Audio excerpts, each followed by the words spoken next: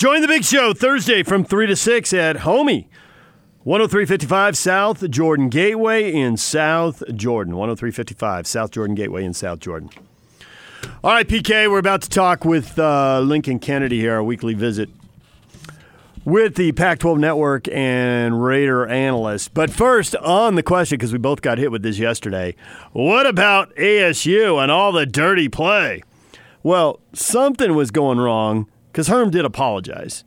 But I think the play that really infuriated Ute fans, first off, if you're watching on TV, one of the penalties on the touchdown drive when there were 3 was downfield and they never showed it to us. So I don't know how Ute fan can be outraged about that. We literally never saw it. The second one was Zach Moss and the helmet-to-helmet hit, which, and the player, now I forget the name of the guy who got kicked out. And he was furious going to the locker room. You could see him because he did lead with the crown of his helmet, so he set himself up. There's that. He set himself up. But he was clearly looking at Zach Moss thinking, I'm going in low. I'm not taking this guy on. That's a smart thing to do. Zach Moss is a big dude, and so he's going in low. It won't be helmet to helmet.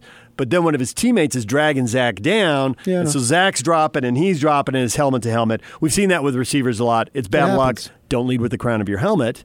But we've seen this happen more than once. But you can't assign any intent to that. It just happened. And that was the ugliest play in the game. Well, it depends on what your fandom is. If you're a Ute fan, you think it was dirty.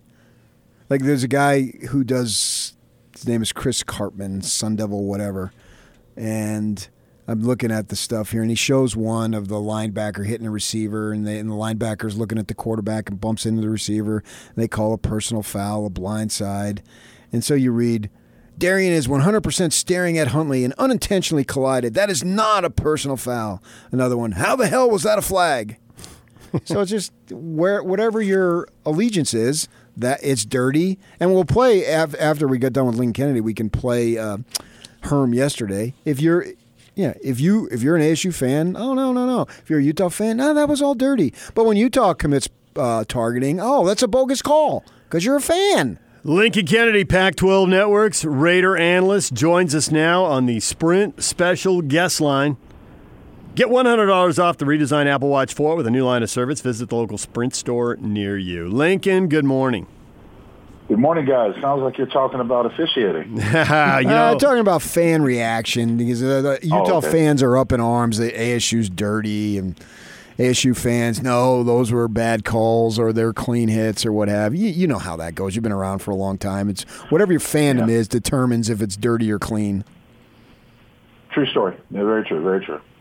So did you play against teams you thought were really dirty, or sometimes the game's physical and the refs think they got to control it, so they throw a lot of flags? ASU got hit with 12 penalties in the game. Yeah. I mean, I saw that stat. No, I've never played against a team that was that we thought was like notoriously dirty. But I mean, come on, I was a Raider, so we saw plenty of flags in my career, whether they were fair or not. So, but no, I do think there's a part of the game on both levels, collegiate and pro, where they're over officiating. I think they're trying so hard to show that the game is safer, and they're trying to promote safety, that they're really deterring from the fact that this is a physical game. I mean, I was stunned, a couple weeks ago when we were in London. I was stunned the fact that, Vontaze Burfict was suspended for the rest of the year for being too rough. That was the official calls. He was too rough and too violent. We're talking about a violent game. But, I mean, this is where we've come to. This is where our society has come to, especially when it goes to football. And the whole targeting rule in both college and pro has left a lot up to interpretation by the fans, because even as a commentator and an analyst, there are still many times where you can slow something down on camera and make it look way more egregious than it actually was. But trying to diffuse or understand that the intent of the player there is really hard to pick up, because you can't know what's going through their mind at that point. So when you get in a game, it was clear that this game Saturday night was huge stakes. Utah, bunch of seniors, they've been there. The Devils, a bunch of freshmen, and even if they're not freshmen, they haven't played in this type of game with potential, national rankings on the line. SC still is first place and all that, but conference standings with huge implications. So it was clear the Devils lost their composure with the 12 penalties. I don't have any problem saying that as an ASU fan myself. So I'm wondering how in those games when it's chippy and physical and it's two teams, a little bit of a rival going on here, playing each other every year, they won't miss since they're both in the South. You as a player, particularly as a lineman, when you're getting smacked and smacking every single play, how do you control your emotions? You can't.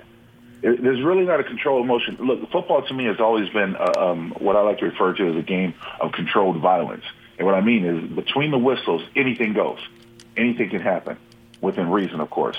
But that's where you have to start looking at it. And it doesn't matter your age. The thing is that, as you mentioned, if you're a senior-laden team like Utah is, you've been down this road, you want to prove all the naysayers wrong, you want to make up for when you slipped in the past, you want to finally achieve something. ASU is on the verge of, even though they've had some success this year, they're still a pretty young team. And they'll use this as a learning experience, this game, which is what, both coaching staffs want. Because if you're Utah, you want to show that you can fight one of those hard-fought games and win. If you're ASU, you want to learn from your mistakes, learn that these penalties really cost you in a way where, the turnovers and everything else, you want to make sure that you don't repeat them again because you want to have another chance at being a big deal. You got to be better than that than they played this last game. So Cal's defense has looked just awesome all year long. The offense with Garber seemed to score 20-something points every week, and they were 4-0. Now they've gone 17-7, 17 without him. They haven't gotten to 20 points. They've lost 3 in a row. Tyler Huntley says he's going to play. Now, I don't know that we're all convinced he'll be 100%, but he says he's going to play. So knowing that, how comfortable, how confident should Ute fans be leading into this game? Well, look, again, this is a time of year where Utah in the past has slipped, and they can't afford to slip. I mean, to be completely honest with you guys, when you look at the rankings, you've got Oregon at 11, Utah at 12. And I know Utah is going in for, again, you can't overlook anybody because the best way the Pac-12 has a chance, and I know Utah is not concerned about it, but it's, forward thinking. The best way for the Pac-12 to have a chance to be a part of the playoff, they have to win out. Oregon has to win out. They have to play Oregon in the Pac-12 championship game, and then that winner will have a great shot at being a part of the playoff. So you can't afford to slip up. But Cal, in reference to the Cal game, Cal is definitely a defensive-laden team. And I'm absolutely certain that Wilcox has put his influence, head coach for the Cal Bears has put his influence in this team, and they play like gangbusters. Their secondary is lights out. And, they've got their All-American linebacker who's Mr. Everything, Evan Weaver, can run from sideline to sideline. So it's going to be a tall task for a team like Utah. But more importantly, the thing is you got to continue to play or try to play mistake-free football and stick with your identity, which is run the ball and play defense. And if they do that, I still think they'll outscore Cal because Cal is really struggling in the offensive side of the ball. You think the North is done now with Oregon? Yeah, I think it's a sealed deal. I do. I don't really see Oregon slipping up unless they just, unless they just overlook somebody and play down to a level. I don't see them slipping up. More acceptable slip among the top two teams: Utah blowing that game at SC, or Oregon blowing the game to Auburn.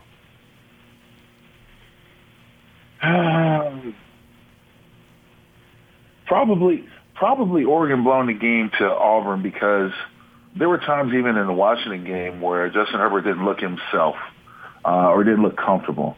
And if he's going to be a big-time quarterback, probably a top-5 draft choice, he's going to have to play better in those high-pressure situations. He came back in that Washington game and played better in the second half, and that's one of the reasons why they were able to win. So when you look at it just on a timeline reference, you go from that Auburn game and you see the growth of the team, I think you can make the reference that Oregon has learned from that Auburn loss. And I know, Utah, where I see has learned as well. But, again, we got to still wait and see how Utah finishes this thing off. Yeah, I would agree with that. I thought that game in Seattle the other day, I thought from the defensive perspective, they're pretty good. But I was impressed by the offense being able to do what they needed to do. In my mind, not only is Oregon going to win the South, but I think right now, and it's subject to change, but I think right now they're the favorite to win the conference in the title game. Do you see it that way? Yeah. I mean, they've got some vulnerabilities. Oregon does, but I think, with quarterback play and offensive presence that they have and where they are at managing and some of the games and critical games, and we'll see again them this week as well. I think Oregon is a favorite.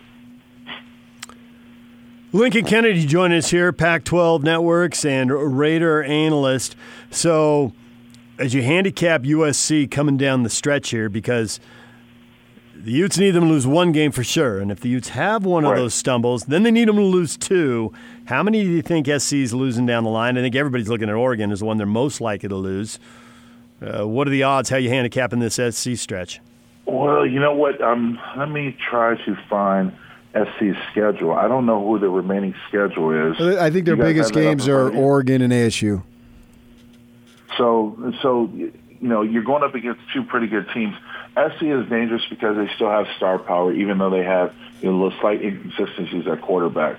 But I don't think SC is as good as the team their record shows, and that's just the best way to put it. So going up against Oregon and possibly if ASU shows up, I think that they'll lose. They can possibly lose both of those games, but I think they lose to Oregon. I'm still out on the consistency of ASU's offense and their ability to score.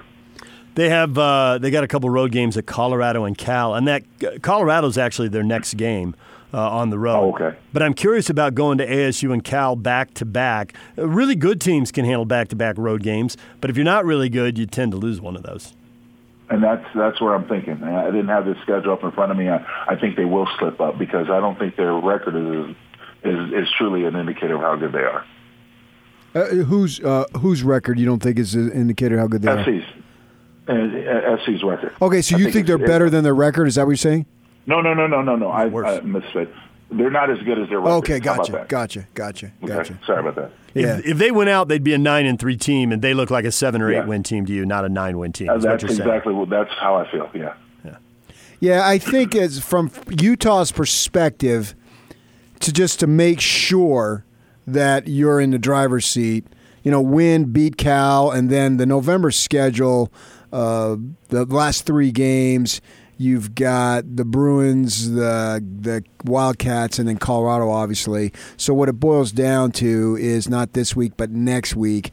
If you win in Seattle, then I think they're fine. They should be able to win the division. If you lose in Seattle, well, then probably SC would need to lose most likely to Oregon, which I think we put as an L, but then somebody else. And it looks like on paper anyway, that somebody else right now, that best chance is in Tempe against the Devils. Yeah, that's a likely scenario. Again, I just want to see Utah get over this, late season hump. Yeah, and that's a fair assessment. That's a big thing to me because I think they're talented enough to really go all the way. I think they're talented enough to win the South. I've seen enough of them to say that I feel honestly they're talented enough to win the South. Lincoln Kennedy joining us here on 97.5 and 1280 The Zone. I'm curious, as you pointed out earlier, you're a Raider. I'm curious what you think about mental toughness in sports and what people say and how it goes to their mindset. I don't know if you saw it, but Kyle Van Noy is a big deal here because he played at BYU, and so Cougar fans still remember him fondly. He was great in college. He's playing well for the Patriots, and he could not get past it when the media told him after the Monday night game that Sam Darnold said he was seeing ghosts. Now, Darnold was awful. He's 11 of 32. He threw for like 68 yards in the game. He threw 4 picks and no touchdowns in that shutout loss. But he said he was seeing a ghost, and you could just hear in Kyle's response that even if you are, you just can't say that. You're showing weakness, and I wonder what you think when you hear something like that. Maybe it's different than what you would have thought as a player. Maybe you've evolved over time. Well, I think our society is, in a lot of ways, is notoriously going soft in many respects. I think that people are getting away from face-to-face interaction and man-to-man and talk and want to go to either social media or some sort of electronic device to get their opinion across. I'm not saying that it hasn't been present before, but even more so today. And then other people don't know how to react to it. So they're not as mentally strong, in my opinion, or can't withstand the comments or, even any type of, what am I saying, ridicule or anything like that. People are mentally soft. And so when you hear a quarterback, and I agree, if you're a quarterback, you can't let that be known.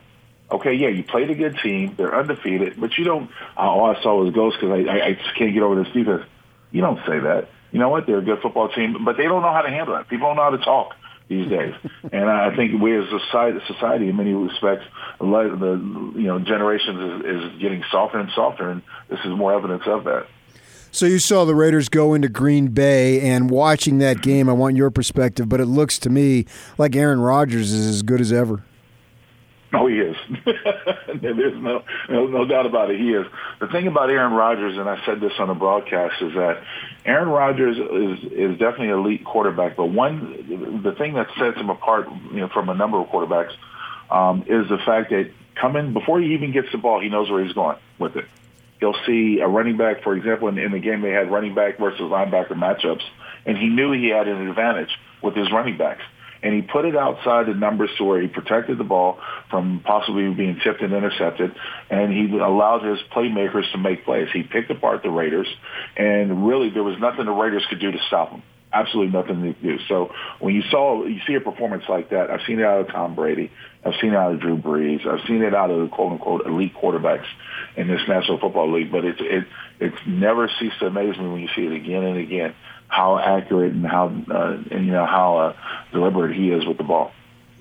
So we've heard a lot over the years about football. The key is you got to be able to play defense and you got to run the ball, and that's a championship team.